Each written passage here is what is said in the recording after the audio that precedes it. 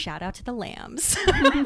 The Oscar goes to... And the Grammy goes to... The winner is... The winner is... The winner is... The winner is... The winner is... The winner is... And the winner is... Or somebody can send your luggage. Sometimes. That means sometimes. There can be 100 people in a room. Maybe there is right now. I know it's tuna, but it says chicken. I don't know her. She always has these long lists of like diva demands. Cheetos and Doritos. Great gowns, beautiful gowns. I understand you embrace the term diva. Yes. Hello, divas. And welcome back to another episode of Diva Daily's podcast. So before we begin, I just want to say we have a lot of segments in this show. So if you want to fast forward to any particular part, just look at the show notes. Okay, so let's start off with, of course, our Oscar and Razzie moments of the week. Lisa, take it away. Okay, I'll start with my Oscar moment. Okay. And I'm really late to this, but I just found this out. There's a new movement, or I guess not new anymore, but movement happening in Hollywood that's kind of cool called Pay Up Hollywood. Oh, I've never heard of this. And it's assistants speaking up about the fact that they're unfairly paid and that they're being asked to do things that's really outside of what they should be doing for work. Mm-hmm. Like if you're a PA, then a lot of times you do errands and like running around town to like pick up A, B, and C. Mm-hmm. But that they're being asked to pay for gas and stuff out of personal expense, not out of Wow. the company card. Uh-huh. And I've heard of all these things happening just from like going to film school and hearing crazy stories. Yeah. But you never really know how accurate that is, like if this stands for everybody. Even as I've been looking online at different jobs and seeing like if I want to jump back into something that's film related that's not necessarily on the creative side, when I'm looking at these job apps, then it's like everyone's getting paid minimum wage. Yeah. So I'm like, why would I leave my job to go make minimum wage and then have the added cost of driving to LA every day, you know? Yes. Mm-hmm. It's like, then I'd really be making less money, and Yeah. to what end? Uh-huh. And you'd be driving like way more too. Right. So it's just interesting that this is a conversation now, and I wonder how Hollywood's going to react to it. And I hope that things change. Damn. But I don't really know what the answer is. Yeah, I don't. Because like in any aspect of film, then you're working long, crazy hours. But the assumption is that if you're doing that dirty work, then you're like, well, I'm doing it to move up. Right. Because when I was a senior in college, I interned for a production company. And as an intern, we worked under the executive assistant. And like, she was very unhappy with her job. And I'm pretty sure she was there for at least, I want to say 10, 11 years in the same position. And she never moved up. And I think that's kind of always like the fear when you, I guess, apply for that role and you get that job, is that you're going to be stuck in that position, because that's like Right. easy too. But so I'm glad that that's happening and that that's a conversation, because you think that's the type of conversation that's going to keep you out of the industry, you know? Yeah. So hats off to the people that did that. My Razzie moment is also to do with the entertainment industry. I have been doing more research lately on like what the track people are using to get into writers' rooms. Uh-huh. And as I was thinking this through, I'm like, what shows do I watch even that have a writer's room anymore? And then I didn't see an article on it, but I just was searching Twitter to see other people's experience. And a lot of people had asked the same thing of like, what's the route that you have taken to get to a writer's room? And traditionally it used to be you were hired as a writer's assistant. It's like still assistant work, so you're still dealing, like I was a writer's assistant, and so even when I was a writer's assistant, I would do stuff that like dealt with his personal life. But I also was like doing all the notes for the script. So there's levels within a writer's room. So a typical writer's room, you would think of like maybe like a Friends, like something that's a sitcom. Right. And then you have your showrunner. So the showrunner is responsible for writing most of the episodes, and then the other writers in the room, you come up with the outline and everything and punch up the jokes, all that as a room. But then it might be like, okay, Bob, this episode's yours. So Bob goes home that night and he has the outline, he has everything that everyone contributed, but he's the one putting like the Actual words on this, onto the script. And so then he would get a credit. So you get episodic credit for that.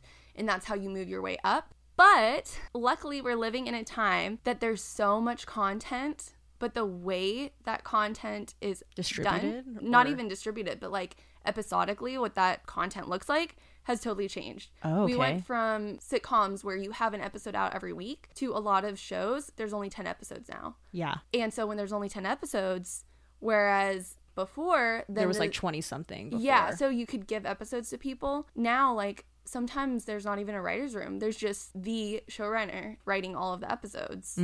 Or if there's a quote unquote like writer's room, then it's more informal of like, it's not a whole room of people. There's maybe 3 people that are all like A-list writers and they're all contributing together. So it's like a group effort, right. But it's not a traditional writer's room. Yeah, I remember that's actually how the first entire season of Glee was. It was just Ryan Murphy, Ian Brennan, and Brad Falchuk in a room together, right. Which was like really rare. On one hand, it's like a really cool time for television, but it's like not a good time to be a writer. You would think it's a great time to be a writer, but because of the way we watch television, because that's changed, it's unintentionally shut out a lot of new writers. Oh. Because we don't have that same format we used to have. Yeah. So what I was finding on Reddit is even the people that were like writer's assistants, they were like, this used to be the way you'd work yourself up to like get up there, but I can't say that's true anymore. Because I don't know you could really get there because there's not the opportunities there used to be. So then did they say on like Reddit then like what is the new way now, or no one, everyone's still trying to figure it out? I think like across the board it's churning out content on your own. It's like do what you can do and then the audience will follow, you know? Yeah, I see. Which has pros and cons, because I remember when we were in film school, then there was a couple different people that would come in and they're interesting, but I'd be like, I can't believe they have a job in writing. They don't seem that creative or that fresh or you know, but they were a product of working their way up the system. And so we have higher standards for content now because you can't do that. You have to like prove I have the chops to be in this position, which is great for content, but it's harder for people that need like the guidance and aren't necessarily seasoned enough to just do the thing and then get the job. They need a little bit of mentoring. Yeah, I feel like we're kind of in the, if you want to break into the industry more from like the creative standpoint, it's sort of like you have to create your own work and make your own work and use that as like your resume or use that as your I'm worth investing in. Because I remember, did you go to that panel when Justin Simien came? Yes. Because he worked in PR at Film Independent for like the longest time. And then I think he told the story of he couldn't take it anymore. He just like never went back after a lunch break. Well, but and he's an example of someone that was working on stuff outside of work. Yeah, exactly. So like when he was doing the trailer for Dear White People, it was such a statement. And he had such a fresh take, something worth saying, and it caught wind. And I think that's how he was able to garner attention. But he did a lot of, like you were saying, outside work and work on his own. And my question for people like that is, how? well, but like he went to film school, so some of it could be like, did he go to our school? Yeah. But I think some of it is learning those things in film school. But like if I'm coming at it from, if I was trying to copy what he did, then my issue would be like, there's a lot of things I just don't know about. Yeah, like, and I don't know how to gain that knowledge at this point. Don't they have like those like writers quote unquote labs, you know? Yeah, like for Sundance. Yeah. I think with writers it's a whole lot of like winning the big competitions. Because say you win, well obviously the big one is the Nichols Fellowship.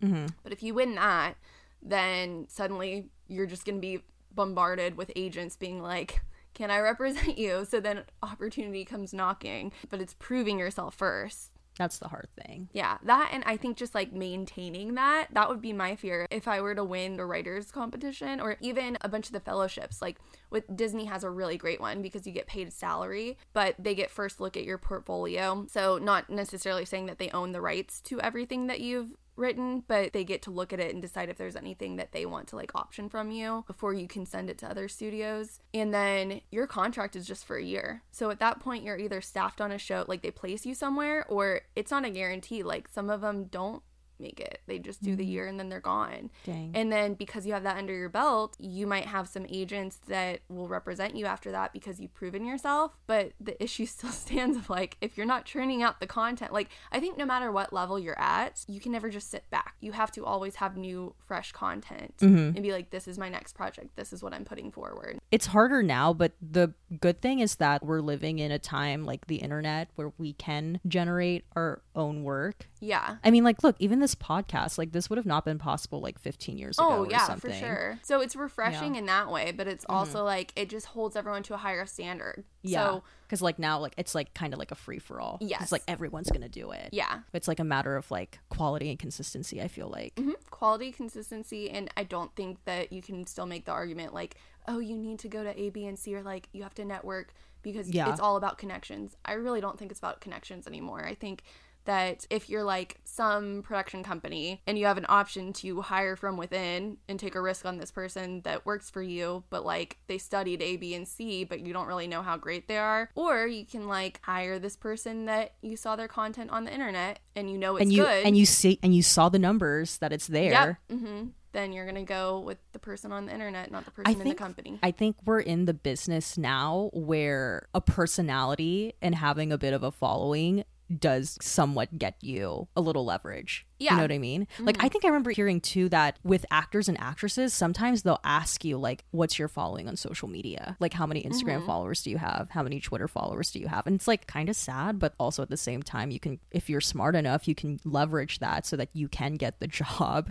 Because it's all about the bottom line. Yeah. Well, do you have anything else to add to your Oscar and Razzie moment? That's it. I'm sorry it was so long. Oh, no, it's okay. Well, my Oscar and Razzie moment is a tie-in as well. It's kind of like a 2-for-1 thing. I don't know if it was like last episode or maybe a couple episodes back. I mentioned my whole camera drama where my camera broke and then I had to get a new camera. I remember it well. Yeah, it was a tough time. Well, yesterday I caved and I got a new camera. What? Yeah, I caved and I got a new camera. Oh my gosh. Because What happened to the old camera? Oh, you sold it, right? Well, yeah, I sold the old camera, but then I had my broken camera and it still works, but the flip screen doesn't work. And I need that flip screen to work. And it's just very hard for me to film myself when I can't see myself. Yeah. So I was like, for the longest you want a time. camera that sees you. Yes, like quite You wanna feel literally seen. sees me. Exactly. I was waiting for the longest time because I didn't want to spend my money. And then yesterday I was like, you know what? I'm just going to do it. So I went to Best Buy and I caved and I got a new camera and I'm very excited to use it. However, my Razzie moment of the week is that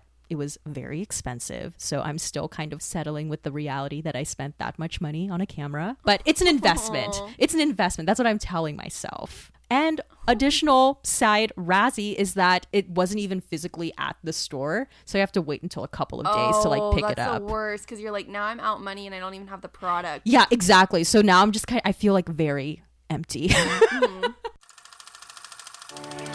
And now, our feature presentation. Everybody, my daughter over there. She's gonna be a really big star one day. Okay. Steffi, I just have to say you are glowing today. Why?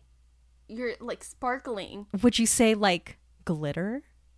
I think so. Oh. In a world where proving yourself is everything. Hey, Billy, can you repeat that verse? Okay. They don't matter. They're just backup. One woman is about to get the chance. When the microphone comes, do something special. To go from unknown. You have got a beautiful voice. I want to produce you. Yeah, right. So today, if you didn't just read between the lines, we are covering Mariah Carey's Glitter. Music legend Mariah Carey makes her future film debut in this love story set against the backdrop of New York City's club scene. Carey plays a young singer who overcomes a turbulent childhood and begins an exciting, but often volatile, journey to superstardom. Glitter was released September 21st, 2001. 10 days after September 11th. Ooh, really sets the tone there.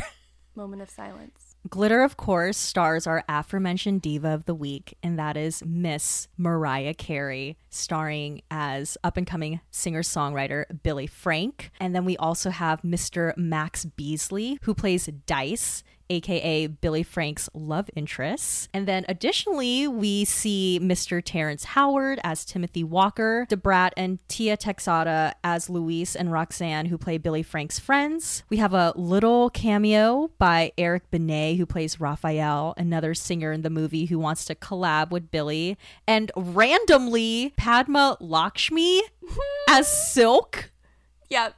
What? I did not even know that she was in this movie. You know, after that singing career didn't pan out, she was just like, food. Yeah. She's like, I'm going to pivot. So Glitter was directed by Vondi Curtis Hall. My personal favorite thing that he has directed, aside from, of course, Glitter, is Toni Braxton's Unbreak My Heart, the TV movie Lifetime biopic. Classic. And then Glitter was also written by Kate Lanier, who wrote the TLC story Crazy Sexy Cool. That was on VH1. That was really good. Did you ever watch that? Mm-mm. Oh, it was really good. And then Kate Lanier also wrote the screenplay for What's Love Got to Do with It? Oh, wow. Good, which I was good like, for her. Yeah, because that's a really good movie. Yeah. I'll open the conversation how I normally open it with, have you seen this movie before? And did you know anything prior to this movie? I had not seen the movie before. When it came out, I was in first grade. And okay, so I wasn't really... No, wait. September, we were in second grade. Oh, you're right. Had just started. We had just started second grade. Mm-hmm. Yeah.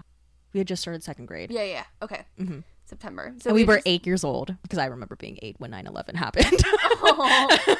So I had just started second grade, and I'm pretty sure it was PG-13. So like I wouldn't have been allowed to watch it anyways. I don't even think I knew that this movie was out at the time. I knew that it was out. Oh. Because I was lucky enough to get a press box.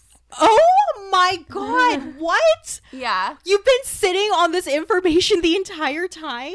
Well, I mean, it wasn't like a huge... It was more like... I think it's a huge deal. Oh my God, if any lambs are listening to this right now, they would probably like die for a press box. But my favorite part was... I mean, it wasn't huge. It was just the album, and then I got body glitter, and then I got lip gloss.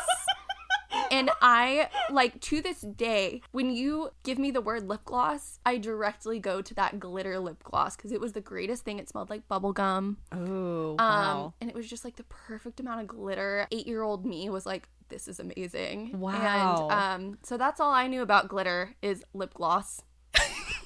Did the box have like glitter inside? See, it wasn't like a full press. It was like those 3 items. Oh. It wasn't like a press box in the sense of like, here's the box. It was more like just product. Oh, I see. Damn, do you still have that? No. Oh, I'm sure someone would be willing to buy that from you. Like, I'm pretty sure if you still had it. When you're watching the movie, you may notice that in almost every shot, every outfit she has, whether it's formal, casual, whatever, Mariah has like silver paint on her. It shows up on her arm. It shows up on her collarbone. Yeah. Oh my gosh. It shows up on her back. Oh my gosh, how did you not see this? It was so distracting. Oh, I did not notice that. Yeah. Wow. Yeah. So, or you should look up pictures later. But okay. So she always has silver paint on her, and it was driving me crazy. I'm like, why is there silver paint on her? Why is there...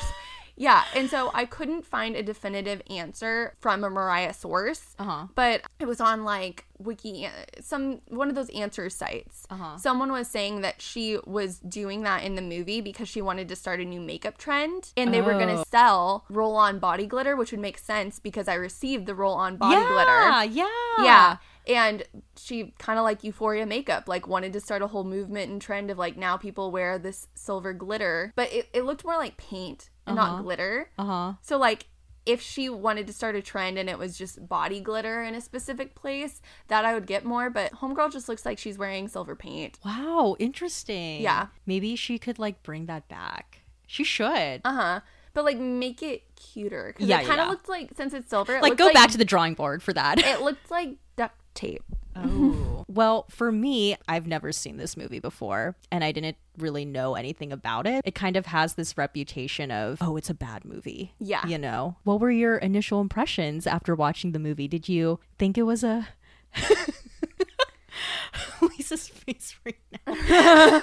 Okay, also, we just want to, like, off the top, before we really get into it, lambs, if you are listening to this, we're honestly a little bit nervous because we know how much you love Mariah. As we discuss Glitter, we're going to have to try and be as objective as possible and in our analysis of the movie and analysis of where this falls in Mariah's career. We're not doing this to be mean to Mariah. We're just like objectively making observations and critiques and commentary about this particular movie and era. So yeah, just putting that out there because I know the Lambs are very passionate. Because what are we if not objective? Yeah. We have to be unbiased towards each diva. Yeah. Even when we are a little biased, we have to work to put our bias to the side. Yeah. So that's all we're trying to do here. All right. Well, I guess we'll get into our scenes. So, oh God. Okay. What's your first scene? I don't even know. I have mine broken down into like true scenes. Mine's more just like thoughts.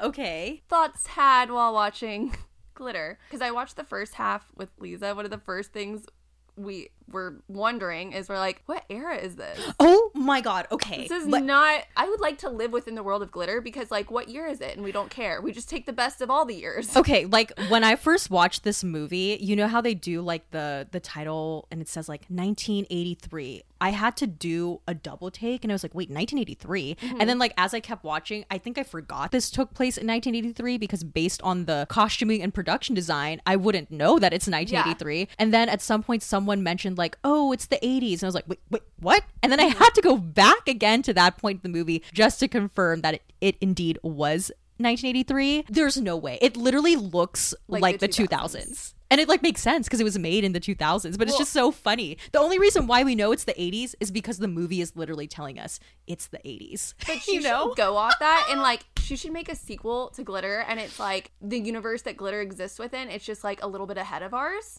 you know? Like the 80s looked like the 2000s, so then the 2000s can look like 2010, you know? Or like if it's current day, then it's just super futuristic. Yes. And we're like, whoa. We're like, wow, what is time? Yeah. San Junipero who? I actually really like that about bad movies. I like when I know I'm going to watch something bad and I can just put my critical glasses to the side and then be like, let's roll with it. What universe are we in?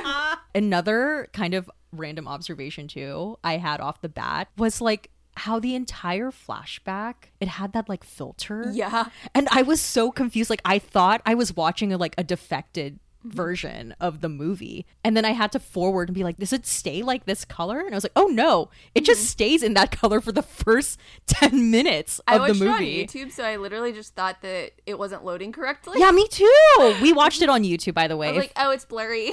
Yeah, if you guys want to watch Glitter, at least at the time of recording this, it's available on YouTube to watch. But yeah, I was like, I think there's something wrong with this copy. Yeah. But there wasn't. But it wasn't blurry. And Mariah was just like, it's a flashback, so my memories are a little blurry. I think the next thing I have that ties into the whole, like, what era is this? When they're at the club and she's, like, dancing and everything, I'm just like, again, what club are we in? Do we have some context? Also, did I just miss this, or does she work at the club, or is she just like a club rat? Oh my God, that's what confused me too, because this kind of actually relates to my scene, is when Timothy, aka Terrence Howard, randomly picks the girls to be in the girl group with Silk or Padma Lakshmi, host of Top Chef. Host of Top Chef. On what merit would you pick these three girls? Like, they're literally just like on the stage dancing among a sea of people. So why them? Yeah, like, let's why make a girl group? Yeah, like, why them? It would make more sense if it was in the 90s or 2000s, because it looked like the 90s or 2000s club. Yeah, well, but isn't that more like the height of girl groups? So that I would buy more if it's just like, you three girls, like, we're gonna make a girl group. Whereas in the 80s, like, was that even a big time for girl groups? I feel like Silk's kind of aesthetic and look reminded me of Vanity 6. That was like Prince's girl group that he kind of formed around Vanity. It felt like it had the same kind of aesthetic to that. Maybe at least Silk looked like she could have been in Vanity, not the other three girls. And they actually kind of had that sound too of Prince and Vanity of the 80s. Silk's like, I've been using my voice for too long and that's just not my instrument. It's time to use my belly. The first thing that I wanted to talk about was when Billy and her friends were recording backup for Silk in the recording studio. Based on that scene, I thought we were being set up for like a completely different narrative. I thought the narrative was going to kind of be like a Singing in the Rain, where Debbie Reynolds' character is like in the shadows being the actual voice. Look at us. And then Hair and Glitter just singing in the rain. We're probably the first people in the history of life of life to make that connection. Yeah, like Debbie just because of that connection, this podcast is going to make its way across Mariah's desk. And I'm so into you, and that's forever and ever. All my life, my love's been waiting. Hey, Billy. Hey, can you repeat that verse that Silk just did? Yeah, just for the backup. Okay. Turn Silk way down, bring Billy all the way up. You and only you can make me feel the way I do. You and only you can make it better. You and only you can do the freaking things you do. And I'm so into you, and that's forever and ever. Oh my. I really truly thought like that was where the narrative was going, was like Yeah. we were gonna see Silk take a rise to the top, where Billy as a character was kind of like in the shadows, but she wanted to be out, but like no one believed her, blah blah blah. But then that kind of all went away really quickly. But Oh, so quickly, like that point where they're backstage, and then he's like, "I didn't know you could blow like that." Yeah. And then all of a sudden, Mariah walks off, and she's like, just "La, la, belting. la, la, la." I audibly laughed. I was like, yes. And I'm so into you, and that's forever and ever. The editing and transitions in this movie were a choice. Yeah. Like the hyper sped up, cutting randomly. Sometimes they had like the flashes of white light, or they would throw in a little sprinkle of glitter transition in there. You know what I always wonder is after a huge flop like this, I wonder if the studio, because it doesn't seem that far off. It seems like something you would do as a responsible business. If the studio like sits down and has a meeting and is like, okay, whose fault was this? Was it lack of marketing? Was it the directing? Was it the editing? Like pinpointing like what was the bad seed that like made something unsuccessful? It was 9/11. But, you know, like when you're watching a bad movie, you're like, okay, is this because of the writing? Is this because of the editing? Is this because once it started getting made, everyone kind of realized like, ooh, this isn't that good, so I'm not going to do my best work? It'd be odd if it had really great editing because you just know it's not that type of movie. Like that would feel out of place too. Like it would be so interesting to be a fly on the wall if they do have a meeting after this type of thing that's like pinpointing like what went wrong, or even just watching the dailies. Yeah, watching the dailies would have been helpful. Like those conversations. Well, I heard, I mean, this is kind of going a little bit into spill the tea, but I read somewhere that Mariah conceived the idea of this story, and then it was Kate Lanier who kind of fleshed it out into screenplay format. But even when they were on set, they were like literally making revisions while they were shooting. So that's never like which I can totally see that, because that's always an issue when you have anything that's like loosely based on someone, or like someone that doesn't have background in screenwriting is coming up with a story, because someone that's doing that, they don't have any conception of plot points and like how you need to drive stuff forward. Yeah. They think more in scenes of like, oh, this happened, and then this happens, and this happens, and then the person whose job it is to actually like put it in a logical format is like, but that's not how story works. Yeah. So you're trying to please this person, but like also make it a viable movie, and like it's just challenging. And I got that feeling while watching this, that I bet there was a lot of conversations of Mariah being like, and then this happens to the character, and then this happens to the character, because she's more thinking like cinematically, here's what I want to happen, not this is how it needs to flow. Right. That's and this is how you set up things so it pays off later. Right. That's interesting that you make that point, though, in terms of she was probably just thinking of like,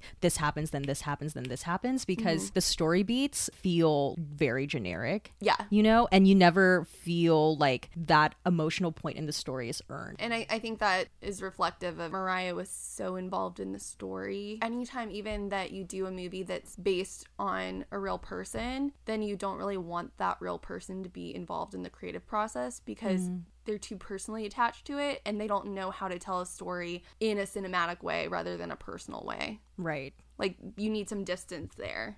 But what I will say, though, at least in terms of writing that I thought was good, was the actual songs themselves. Like, okay, my favorite scene, honestly, in this movie is when they show Billy writing and singing Reflections at the keyboard. As soon as that scene started, I was like, oh, this is good. you know?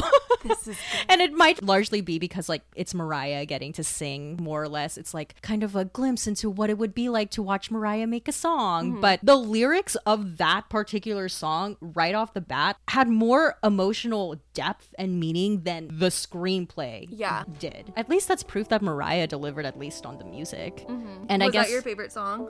Yeah, that's my favorite song. Reflections of your love have come to wither.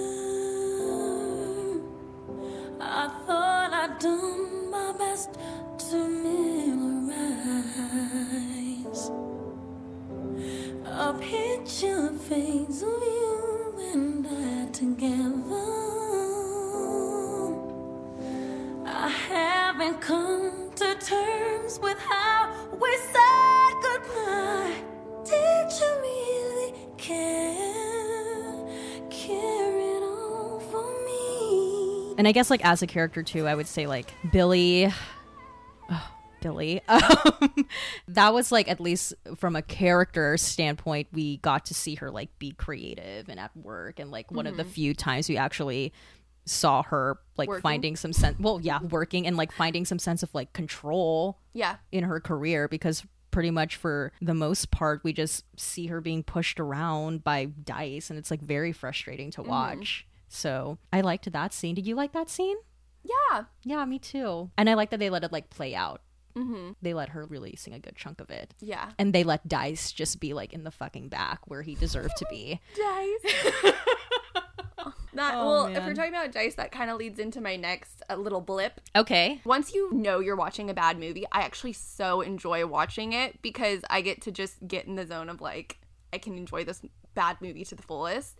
So one of my favorite parts is when after their date that's not a date, he invites her up and he plays the marimba for her. What's this, like a xylophone, like in kindergarten? Similar to the xylophone, but a little different. This is actually called a marimba, and that's one of my favorite instruments. Would you move down a little, please? Thank you.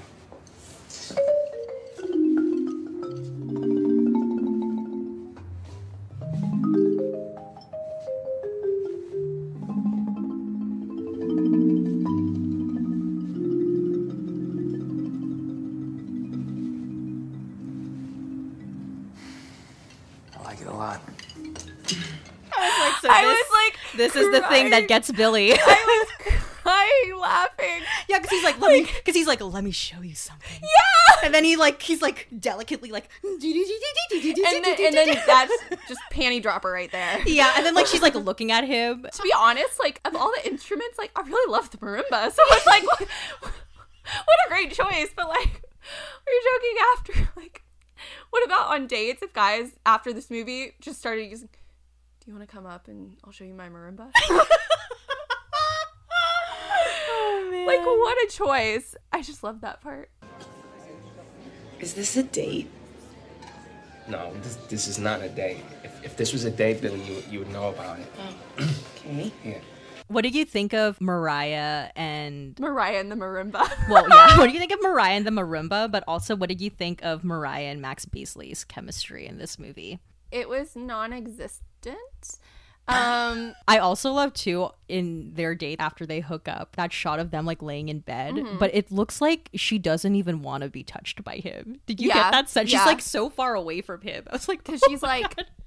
Can you go play more marimba? She's like, so that marimba though. Oh man, I just want a man to show me his marimba. Yeah.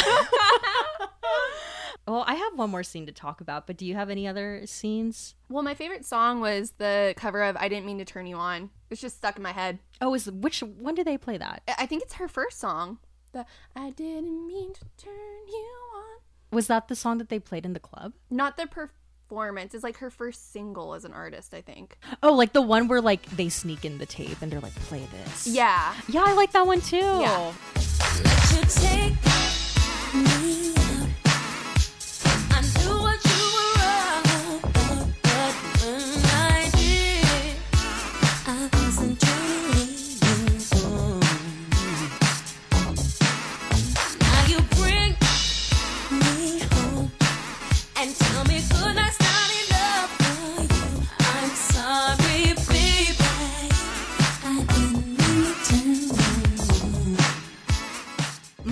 like that one. That was like a bop. But that's a cover from the 80s. Oh. Yeah. So I think see. maybe that's why some of it was set in the 80s is, again, more reflective of Mariah's personal style in her, like, just being like, I want this and I want this and I want to have this moment, and not thinking through story. It was more like, we're going to set it in the 80s so I can do 80s covers. Yeah, I wonder which came first. It seems like the music came first and then the script came. Yeah, good question. Because I read somewhere that when Mariah was thinking of her next record, she specifically wanted to make 80s kind of disco style music. So I don't know if after that she was like, and then that's why I should set all that glitters, aka glitter, in the 80s. Oh yeah, that'd be, and then like they're done with the script and they're like, girl, we already set it in all the 2000s. production. Yeah, I don't know. So my last scene that I want to talk about is Billy's speech at that concert at Madison Square Garden. It just like, that's mine too. Oh really? Yeah. Okay. So you go. It gave me like a Star is Born vibe. Yes. But we hate Jackson, Maine. You hate Jackson, Maine? No, I'm saying like a Star is Born vibe. Oh, I see. But if we hated Jackson, Maine. Yes, okay. So like I feel like honestly the story beats of this movie more or less have like this, like, if you like kind of tilt your head and like squint a bit, it kind of has similarities to A Star is Born. It's like they wanted you to watch the whole thing through that filter of the flashback. Yeah, exactly. Dice, they didn't give him any redeeming quality whatsoever. And like I hate how pretty much throughout this entire movie we see this man more or less control and manipulate Billy to the point where he starts to feel very insecure about where he is, and he starts taking that frustration out on her. Do you really think inside your mind that because you swing your ass around on stage and you hit a couple of high notes here and there that you were some colossal success?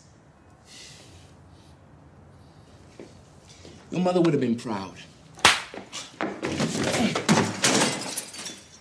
So you build us up throughout the entire movie to more or less not like this guy. And then at the very last 10-15 minutes, suddenly Billy starts to have feelings for him again. That really pissed me off. Like I hated how this movie tried to like romanticize that relationship between Billy and Dice.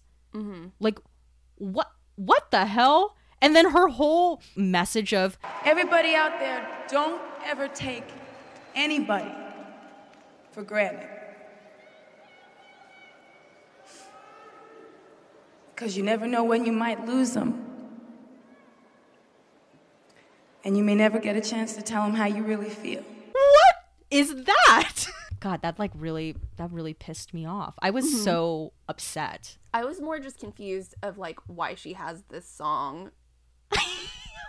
Like as she was singing it, I was like, did she know he was gonna die? Like, yeah, it was just odd to me. That would have been really funny to like tie in another diva movie if like at the end, because you know how like he gave her the rose on their first date, if she like walked out with a rose and like dropped it like how Selena does in the movie. Well, and also when she comes back and there's the rose there, I'm like, hold up, is he still alive? Yeah, like, how did he send that to her? Yeah, that whole like good 30 minutes at the end, I was like, wait, what? What? Where's this going? Yeah, and then like how they just like narrowly miss each other. And she like, how did she get in? Like he didn't think to change the keys. She still had the key. Yeah. She went in and then she's just like kisses the music sheet and leaves. Yeah. Also, oh my gosh, that was Lisa's note. She's like, could they not have redone that kiss? Like her kissing the sheet music, that kiss is so bad. Like the lip print. Oh yeah, the lip print is like weird. It's awful. It's weird. It like make it look nice. Well, and I get it. Like I've done things like that before where I think on a binder one time. Then when I was like a young teen, then I did like a bunch of like lipstick kisses on it. And it's hard to like do it is hard work. Yeah. Many takes. Yeah, it's some hard work. So I get that, but like they should have reshot that. Yeah. Just like freaking fake it. My lord, it's a movie. Yeah, you're right. And we're at this point already. You're not wrong. Yeah. Also, like random observation too that I loved about this movie is how they would conveniently turn on and off Billy's fame. Yeah. How is it that this woman becomes like super famous, like sells out Madison Square Garden? Yeah, paparazzi is chasing her when she comes out of the jail, but yet at the same time she could like freely walk by herself in New York. Yeah. What?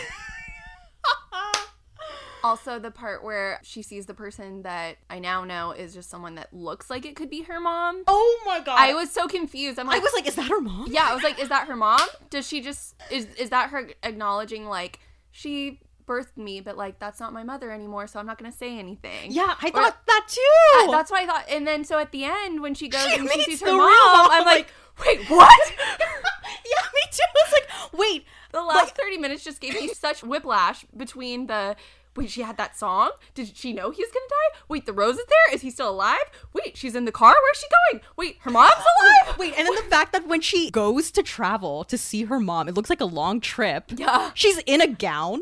Mm-hmm. She comes out in like country area in this glamorous gown. Yeah. So did she, after performing, go straight to? Mm-hmm. Which I actually kind of liked that moment. I just thought it was really, like, the visual of it was funny. If they had done it better, if this was like a good movie, then I kind of like that idea of someone being at the peak of their fame and then them realizing, like, this isn't it for me. Like, I need to reconnect with family. Like, I need to find my roots. It's kind of like you just won the Super Bowl. What are you going to do? You know? Yeah. Her leaving immediately at the peak of her fame and being like, just take me to middle of nowhere. Like, coming back to her roots. Mm-hmm. So I felt like it had the potential to do that, to be really cool, but like they just didn't set it up, and it wasn't that type of movie. Yeah, because there was no emotional beat of like, I'm getting everything I want, but yet I'm still not happy. Yeah, it was just like, I'm along for the ride, right? Sort of thing. Yeah, so if they would have set it up better, I think that could have been cool. Uh-huh. But the end was really odd. And then like I was like, oh wait, it's over, because then they had they were like panning out. It was like a bird's eye view of the two of them. Yeah. Man, wow, Glitter. Do you have any other thoughts on Glitter before we really get into the glitter of it all? For one, I really like bad movies. Okay. So I liked Glitter. I appreciated for what it was. Mm-hmm. 'Cause I have learned that nobody can take your place, though we can never be. I keep you close to me when I remember glittering lights, incandescent eyes. Okay, so we're going to jump into our next segment. It's called Popcorn and Pop Stars.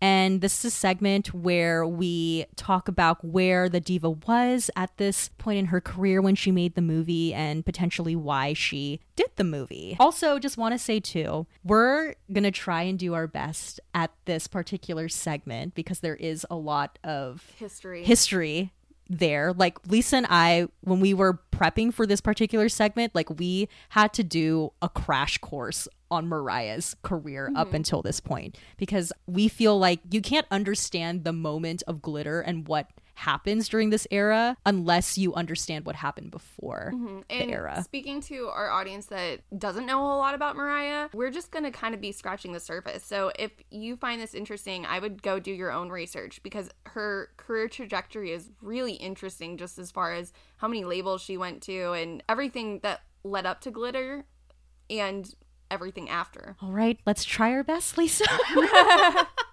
Where should we start? Like what year do you want to go to? I would just start at Columbia when she came up with the idea for Glitter. Well, originally Glitter was called All That Glitters in 1998. This is when she was still with Columbia. Yes, so she was at Columbia, which Columbia is owned by Sony. So for you that don't know, then Mariah was married to Tommy Mottola, which was the head of Sony Music. So there's a lot of personal attachment there. When she was developing All That Glitters, it kept getting delayed and pushed back because the label wanted her to release an album with her #1 singles from the US, but Mariah thought that compilation album should have been like more personal songs, not just the hits. So clearly there was a lot of creative friction there that she was having with her label. So in 1998 as well, she also splits from Tommy Mottola. The feeling is that he made you, his guidance, his helping you choose the songs, his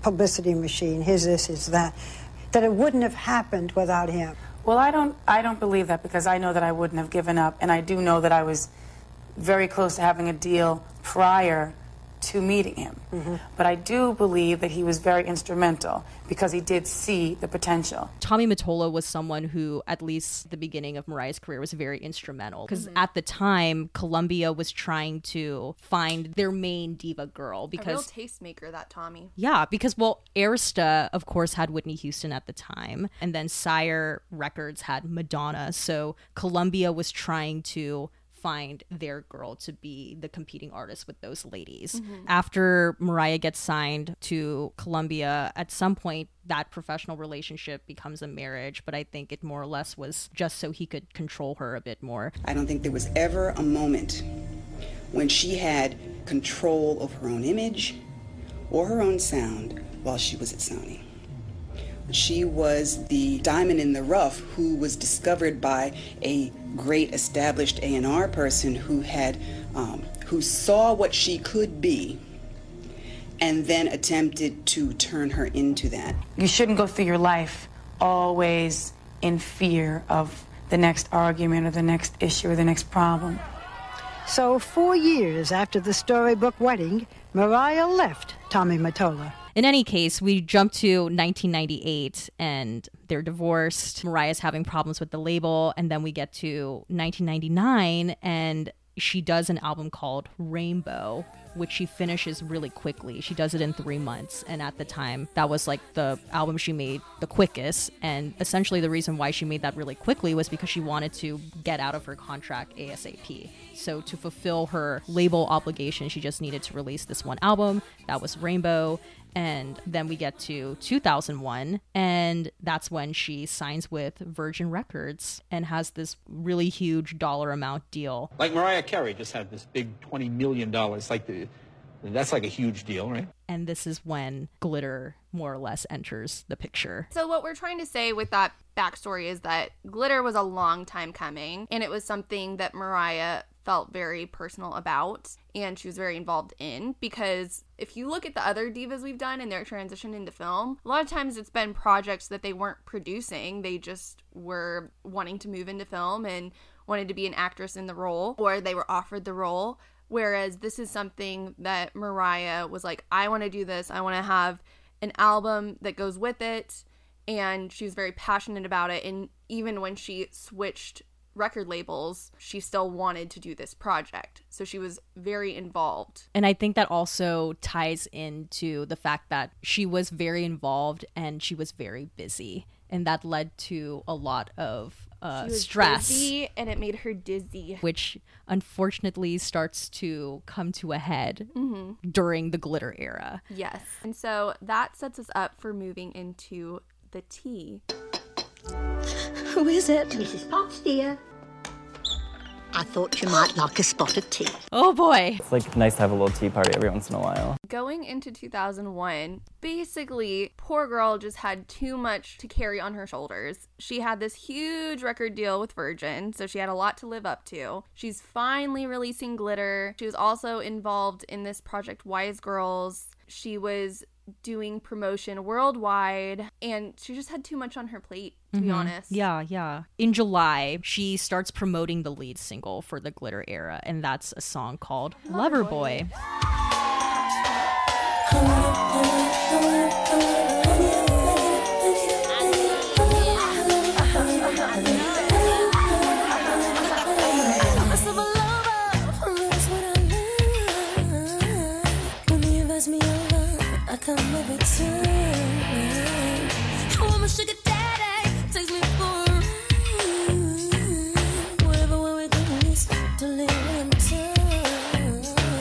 The first piece of press that she starts to do is at BET 106 in Park. And apparently she had some sort of, I don't know, online it says Mariah hid her thighs behind large pillows and ranted that her life was one day that was continuous. Hid her thighs. Yeah. That's like an odd detail. Yeah, that's such an odd detail. I was She hid her thighs. What an interesting way of describing that situation. That's something funny happened on set. What funny happened? Okay, well, I was exhausted because we were in the desert, right? And they had me just doing all sorts of antics in the desert, and it was hot. And then I said I need to go to sleep because I got to get up the next day and, whatever, do the video. So David comes up with this concept that there was this place called Schnookies, right? And it was a bikini bar. So I'm like, okay, I'll wear a bikini, but not realizing that would be where they strip. But then after BET 106 in Park, we get to the infamous TRL appearance. Hold up, bring the beat back. Hi, so editor's note. At the time Lisa and I recorded this episode, it was November, and we could not find the TRL appearance on YouTube because it wasn't available on YouTube. But since then, it actually is now available to watch on YouTube. So if you want to watch that appearance Mariah made on TRL back in 2001, you can find it. So just keep that in mind while listening to the next part of the episode. Okay, hope you're enjoying. You got J-Lo, and that was I'm Real, Love the remix. Boy, with come on and love me. the hell's that? Give me more. What? Touch Mariah me, touch Carey. me. You gotta be kidding The me. ice cream truck. Granted, haven't seen the full thing where she's like passing out the ice cream and stuff. Honestly, but I don't think it's that bad. weird. Yeah, I don't think it was weird either. Maybe at Yeah. the time they thought it was weird, but I didn't think it was weird. Yeah, especially because their whole thing was she kind of showed up unannounced, but she had been doing some promo before that where she was there like every day for a week. I think if some other artist like wasn't there every day for a week and then just showed up, I think that would be more jarring. But she had been doing promo with them and been there every day, so I don't think it's that weird that she'd just show up. Yeah. And I kept seeing articles about like she did this whole strip tease, and I'm like, Yeah, I was like, that's not a striptease. yeah, that's not a strip tease. That's her like wearing a promo shirt and then Taking it off. Or yeah, did she and even then she took it off, right? She takes it off, and Okay. then What are you doing? Oh my God. What are you doing? Mariah Carey is stripping on TRL right now. I'm guessing she gives it to someone in the audience. So like again, that's not weird to me. That's Yeah. like you came with something for someone in the audience, Right, and then it's like promo. they like pointing out to that she was pushing an ice cream cart and started like passing out ice cream, but I'm like, hello, generous. Yeah. She wants to feed her audience. Yeah. It's like if she doesn't share, she's a diva, and if she does, she's crazy. Yeah, what is this? Double Yeah. standards? Yeah. Wait, get the truck. Also, she did so much promo during this time that they say that's kind of what led to her meltdown, and she was getting no sleep. You're my therapy session right now, Carson. Okay, what's you see, wrong? every now and then, somebody needs a little therapy. Yes, I understand And that. today is that moment for me. What's wrong? Well, you weren't. Everything's Aren't you great. busy? You just came by TRL to Hello. hang out. I did not know about this.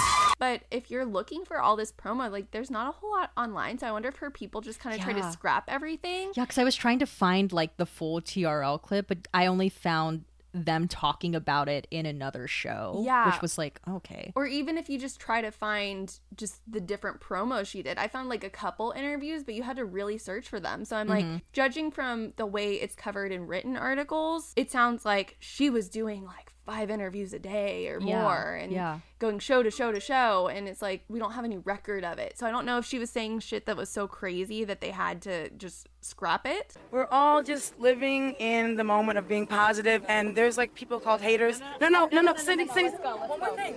And we give them positivity. Let's go. Stop. You see, I can't even get a minute. Bye. Or what happened to that? Yeah, I don't know. I'm more on the side of like, I don't think everything she did was so crazy. I think she was just overworked.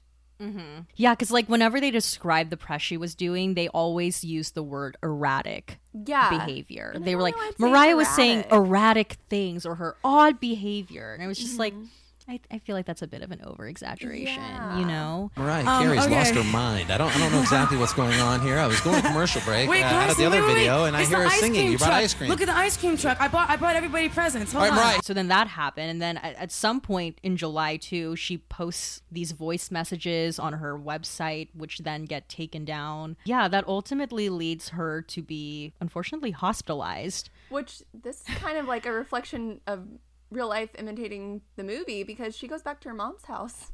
Oh, yeah. Yeah, she like went back to her mom's house and like physically passed out. And I'm like, I wonder if she was wearing a dress. Yeah, we will never know. 2 days after Cindy forcibly unplugged an incoherent Carrie, the superstar entered a psychiatric facility. Berger's official explanation? She was exhausted. Yeah, so then in 2001, she gets hospitalized for extreme exhaustion and mental and emotional breakdowns. And now we know, and this is why I love looking back at old movies, is we have the benefit of like time and we have more pieces to the puzzle. But now we know that this is when she gets diagnosed with bipolar 2 disorder. Yeah. Back in 2001, Carrie received her bipolar 2 diagnosis after suffering a very public emotional and physical breakdown.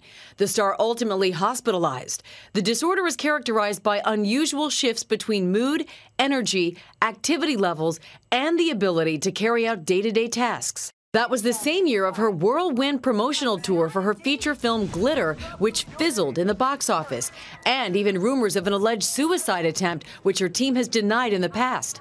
She spoke about her nonstop lifestyle on The View. I never took a break. I never learned how to just put myself before my career.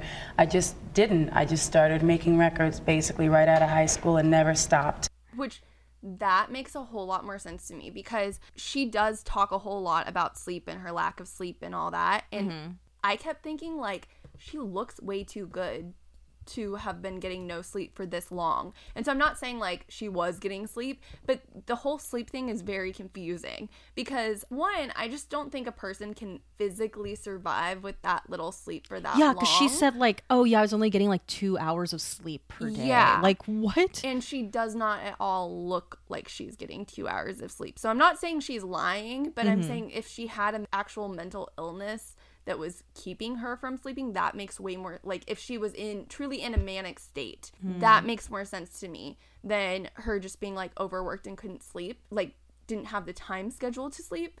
There's a whole lot on Mariah and sleep. There's articles that say Mariah Carey says she needs 15 hours of sleep in a room full of humidifiers to be able to sing. So it's like, how do you go from 3 hours for a year to like, I need 15 hours? Maybe she's like trying to like catch up on the sleep she lost. Well, and she talks a lot about sleep. Like there's a lot of tweets about sleep. When she was with Nick Cannon, she tweeted, "Nick is too cute when he's asleep. I wish he didn't have work tomorrow so he could help me sleep all day and I could sing all night."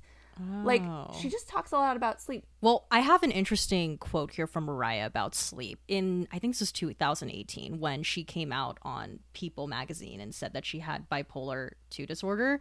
She says here, quote, "For a long time, I thought I had a severe sleep disorder, but it wasn't normal insomnia, and I wasn't lying awake counting sheep. I was working and working and working, and I was irritable and in constant fear of letting people down. It turns out that I was experiencing a form of mania. Eventually, I would just hit a wall. I guess my depressive episodes were characterized by having very low energy. I would feel so lonely and sad, even guilty that I wasn't doing what I needed to be doing for my career." Yeah, so that makes more sense to me. But it's just interesting she has so much to say on sleep and so much varied things to say on sleep. So I think it speaks more to a manic depressive state. I always feel really bad for like people who can't go to sleep, because you hear a lot about the big superstar people because like their sleep schedule is so like weird because they have to be on at night. And like they do most of their recording studio work at night, but then at the same time they have to like do work in the day. And then when they like start to travel, their time body, difference. Exactly. Like, I mean, like Michael Jackson, he had to freaking take illegal drugs to go to sleep. Like I feel really bad for people who can't go to sleep because that's just very unfortunate. But yeah, where were we in the story of Mariah? So she had this mental breakdown, and it actually caused the movie to kind of be pushed. Yeah, so 3 weeks. Yeah, I think. And then, well, unfortunately, the push date overlapped with 9/11. So the album Glitter comes out on 9/11, and then 10 days later, the actual movie comes out on September 21st, 2001. This just in, you are looking at obviously a very disturbing live shot there. That is the World Trade Center, and we have unconfirmed reports this morning that a plane has crashed into one of the towers of the World Trade Center. The CNN Center right now is just beginning to work on this story. And yeah, it was just like unfortunate buildup of events and unfortunate timing. Yes. And I don't know if you guys have seen this GIF online, but there's a literal GIF that exists of someone like shooting the subway billboard poster for Glitter, and then they pan up and you see the Twin Towers burning in the background. And it's just like, wow, What My a gosh. contrast. Yeah, and did you notice too in the movie they show a shot of the Twin Towers? Yeah. I was like, ooh. Yeah. Yeah. Yikes. Should we mention a little bit about like this J-Lo and Mariah thing that Mariah allegedly believes was a thing that may have happened, like that conspiracy? I think you can if you want. To me, it's a conspiracy. Well, I guess we'll just like briefly mention that there is this conspiracy. Maybe Lambs can confirm, deny if there's actual proof of this. This whole like feud between Mariah and J-Lo, how Mariah doesn't know J-Lo, could possibly stem from this era. Here's the thing. So I go back to my seat and J-Lo's sitting behind me. And I'm like, you know what? There was this whole thing when you were last on, there was the moment where you said, I don't know her.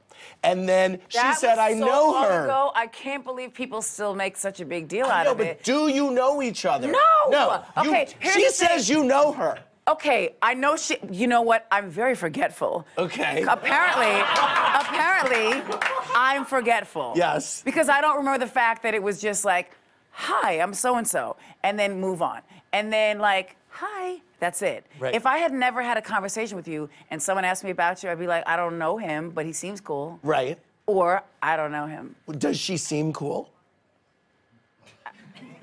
I don't know her. What is your relationship with Mariah Carey? I always have heard that there's a feud there. Yes. I don't have a feud against her at all. I know from back in the day, I've read things that she said about me that were, not the greatest, but we have never met. Like, we don't know each other. I think it's from, like, kind of word of mouth of things that have happened in the past that I'm not really aware of.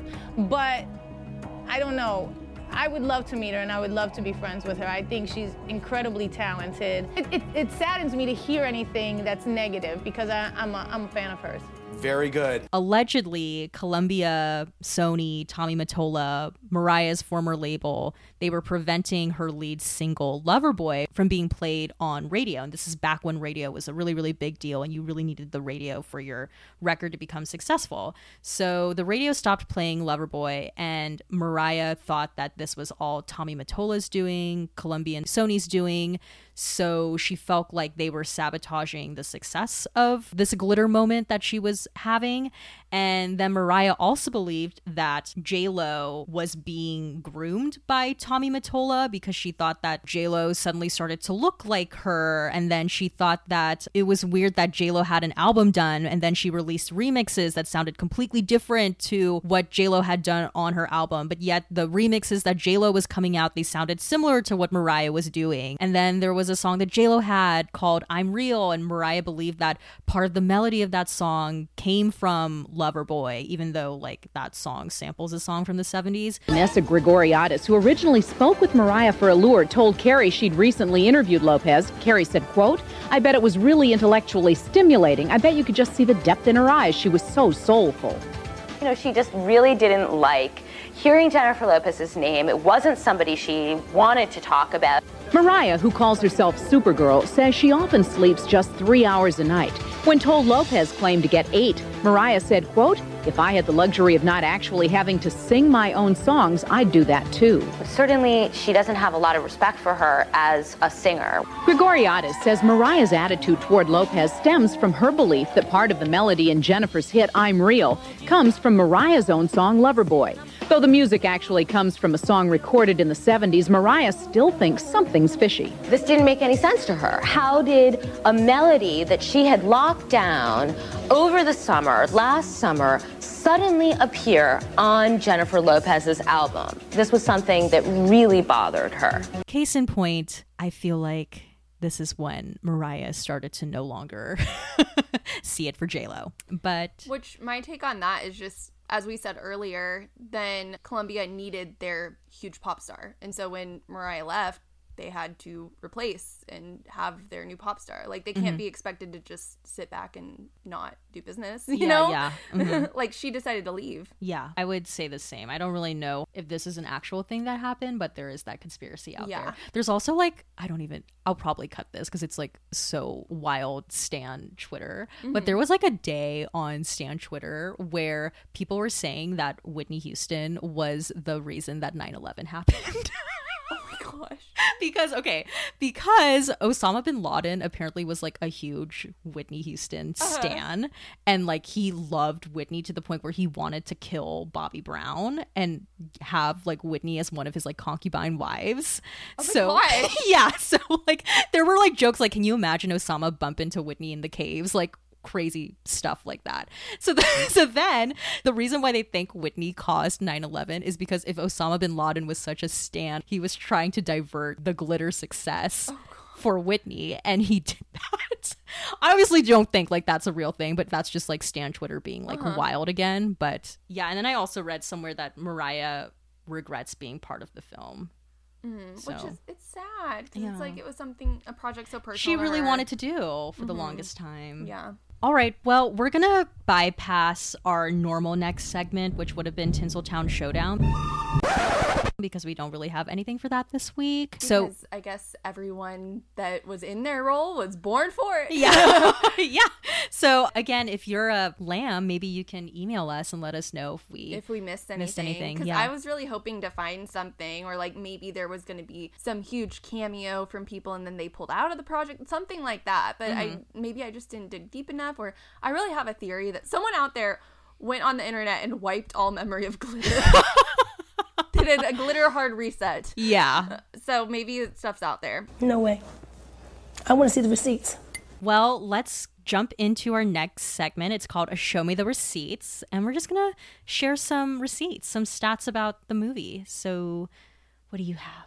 This movie did not make its money back. It lost money at the box office. It didn't perform well. I won't go into numbers because that's basically the gist of what you need to know is by its second week, it had really dropped and it was a total flop at the box office. Well, what I have is that at this point, and I'm not quite sure if this still stands, but this was Mariah's lowest selling album.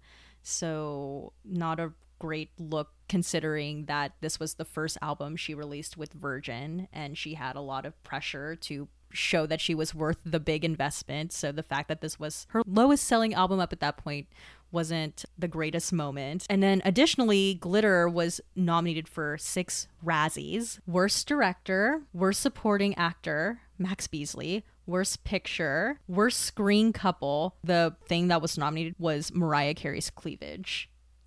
As Worst Screen Couple, Worst Screenplay, and then Worst Actress for Mariah Carey, which she actually won for Worst Actress at the Razzies that year. Oh, wow. Yeah, so did she pick up her award? I don't know.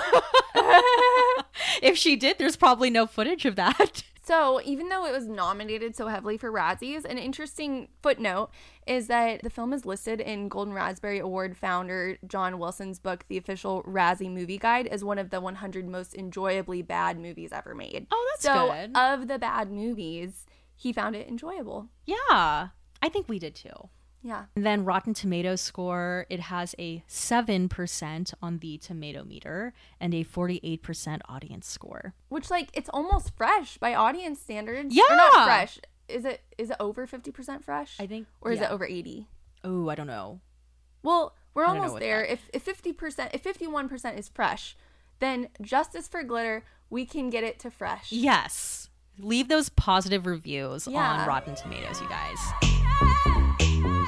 So what is the impact of glitter? Well, unfortunately, the glitter trend of putting glitter on your arm, chest, and back didn't have lasting impact. But we can hope. Yeah.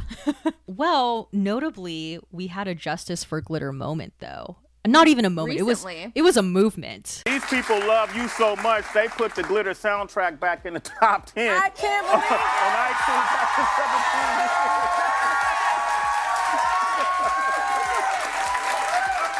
What does that mean? Hashtag Justice for Glitter.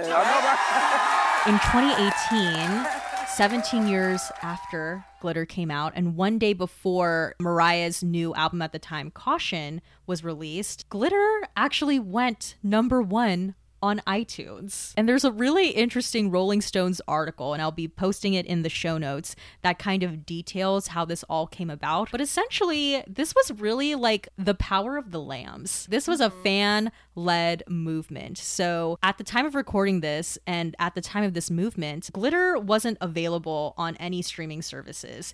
And Glitter the album. Yeah, Glitter the album wasn't available to stream on any streaming services.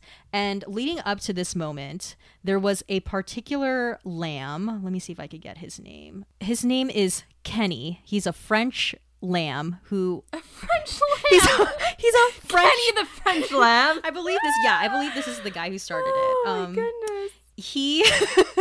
He didn't give his last name in the article, but Kenny has this tradition where leading up to a new Mariah album, he creates a private calendar where he spends each day leading up to its release listening to her discography in chronological order. Kenny decided to share his private Mariah calendar on Twitter, so the other Mariah lambs caught wind of this, and on the day that they were all supposed to listen to Glitter, they couldn't because it wasn't available to stream. So they were telling, people, okay, you gotta buy Glitter on iTunes because that's truly the only place that it was available. They started to see small bumps on the charts, so fans kept rallying behind the album, and then they revived the Justice for Glitter hashtag. As soon as Glitter the album broke into the top 10 of the iTunes charts, that's when Mariah tweeted Justice for Glitter.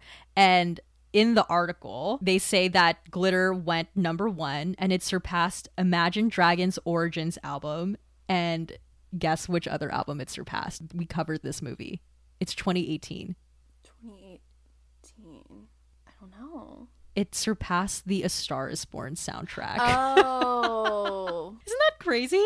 But yeah. And then apparently, I'm quoting from the article again, it says, impressively, the sales of Glitter in the last 5 days account for more than a third of the album's total sales all year. Oh my goodness. So, Justice for Glitter. And coincidentally, at the time of recording this, literally either earlier today or late last night, Mariah tweeted that she's trying her best to get the soundtrack available on streaming. Yeah, because I was going to say a sad end to this is Glitter's no longer on iTunes. Oh. Yeah. So maybe and Glitter's it coming. hasn't been on iTunes since like this summer. Oh, really? So it's taken off. Oh, damn. Yeah. So maybe that's a sign that it really is going to come to streaming. Maybe. I think it's something to do with rights because all the answers to it, when people like bought the album and then they're having trouble playing it. Oh, shit. And so iTunes is saying it's because they don't have the rights to it. Like something with who has the rights to distribute that album has taken it off. Oh. Glitter the movie is not available on iTunes either. Oh. And it's not just a matter of it being on Apple Music. It's not on Apple Music and it's not like physically available to buy. Well, maybe they need to revive that Justice for Glitter hashtag. Do you have any other impact notes on Glitter? Where do you think this stands in the oeuvre of Mariah's work? I think it's notoriously a flop of a movie. It's not one of those that just kind of got lost in the shuffle and people forgot about. It actually gained like a cult following. Yeah. So I always think that's cool when you have a bad movie that like people respect it for being a bad movie. Because it could go the other way. Like there's definitely projects that have been like, oh, that's a bad movie and no one wants to rewatch it. Right. It's like a lovable bad movie. Yeah. Yeah, I would say that's probably like the legacy of Glitter too. And I mean, it seems like the Lambs really seem to love it. Yeah. So at least like her core audience has love for that project. So that's always nice. Coming soon to theaters. All right, you guys, we are now moving on to coming attractions. This is the segment of the podcast where we play a little clip of the movie that we're going to be covering in the next episode. But I'm going to let you in on a little secret. We are not going to be covering this movie next week. Instead, we're going to be talking about this movie 2 weeks from now. So you have 2 weeks to figure out what movie we're going to be covering. And instead, next week's episode is going to be technically a bonus episode. So if you guys haven't listened to last week's episode, it was our iconic Bodyguard episode. If you haven't listened to it, again, I highly recommend. But last week we had a special guest co-host on the podcast. Her name was Angie, and she's amazing. And Angie and I we got to talking about Whitney for several hours. So next week's episode is going to be featuring the conversation that Angie and I had that ended up not making the Bodyguard episode. It's going to be a very in-depth discussion about all things Whitney. We talk a lot about some very controversial issues within the world of Whitney. So if you're a huge Whitney Houston fan, or even if you like casually know Whitney, I think it's going to be an interesting episode to listen in on, because man, we spill some tea and we break it down. And I feel like a lot of fans within the Whitney community may not like us after that episode, but that's okay. Yeah, actually, I was thinking of releasing that episode today, but it just so happens that this particular day that this Diva Dailies episode is coming out, it's a fairly sensitive day within the Whitney fan community because it's Bobbi Kristina's birthday. That's Whitney's only daughter. And out of respect for the family, I decided not to post that episode because we don't speak too highly about the family in the bonus episode. So, yeah, all right. But I'm going to play the clip now. You guys have 2 weeks to figure out what movie this is. I feel like it's an easy one, but yeah, here we go. Don't cry for me, Argentina. The truth is I never left you. And the story of Glitter has come to an end. Lisa, do you have any other thoughts? Any Mariah thoughts? What's your favorite Mariah song? It's Get Out My Face. What's that? Oh my gosh, it's so good. Or Up Out My Face, something like that. What, is that from Emancipation of Mimi? Mm-mm. It's from Memoirs of an Imperfect Angel. They did a remix with Nicki Minaj, but the album version doesn't have Nicki Minaj. When I break, boy. Up on my face, boy. Up on my face, boy. Up on my face, I break. Up on my face, boy. Up on my face, boy. Up on my face, I break. Nice. Well, that's cute. That's a nice favorite song. I would say I always go to classic. It may be a bit of a basic answer, but I really, really love Always Be My Baby. If the sun had a sound effect for when the sun rises and the rays begin to like shine, like it would be Always Be My Baby. Like that's what I think of. I love that song. Always be a part of me. I'm part of you indefinitely. Boy, don't you know you can't escape me. Ooh, darling, 'cause you'll always be my baby. And we'll linger on.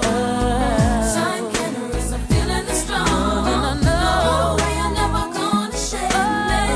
Ooh, darling, 'cause you'll always be my baby. Well, on that note, I hope you guys enjoyed this episode of Glitter. Don't forget to follow us on social media. We're at Diva Dailies Pod on Twitter and Instagram. And if you guys have like any additional Glitter thoughts, if you have maybe some corrections, some things that we have missed and you want to share, you can email us, divadailiespod@gmail.com. And if you're interested in looking at any of the interviews, articles that we mentioned in this episode, you can reference that in the show notes. And lastly, don't forget to rate, review, and subscribe. And please share this podcast with a fellow Diva fan, a fellow lamb. Maybe share it with Mariah and she could tweet it out. Be like, they compare you to Singing in the Rain. Yes, you are Debbie Reynolds. Yes. Yes. Oh my God. Anything else you want to add, Lisa, before we go? I think that's it. Grab some body glitter, throw it on, start a new trend, and remember, divas. So the thing is, a diva has to be good at what she does.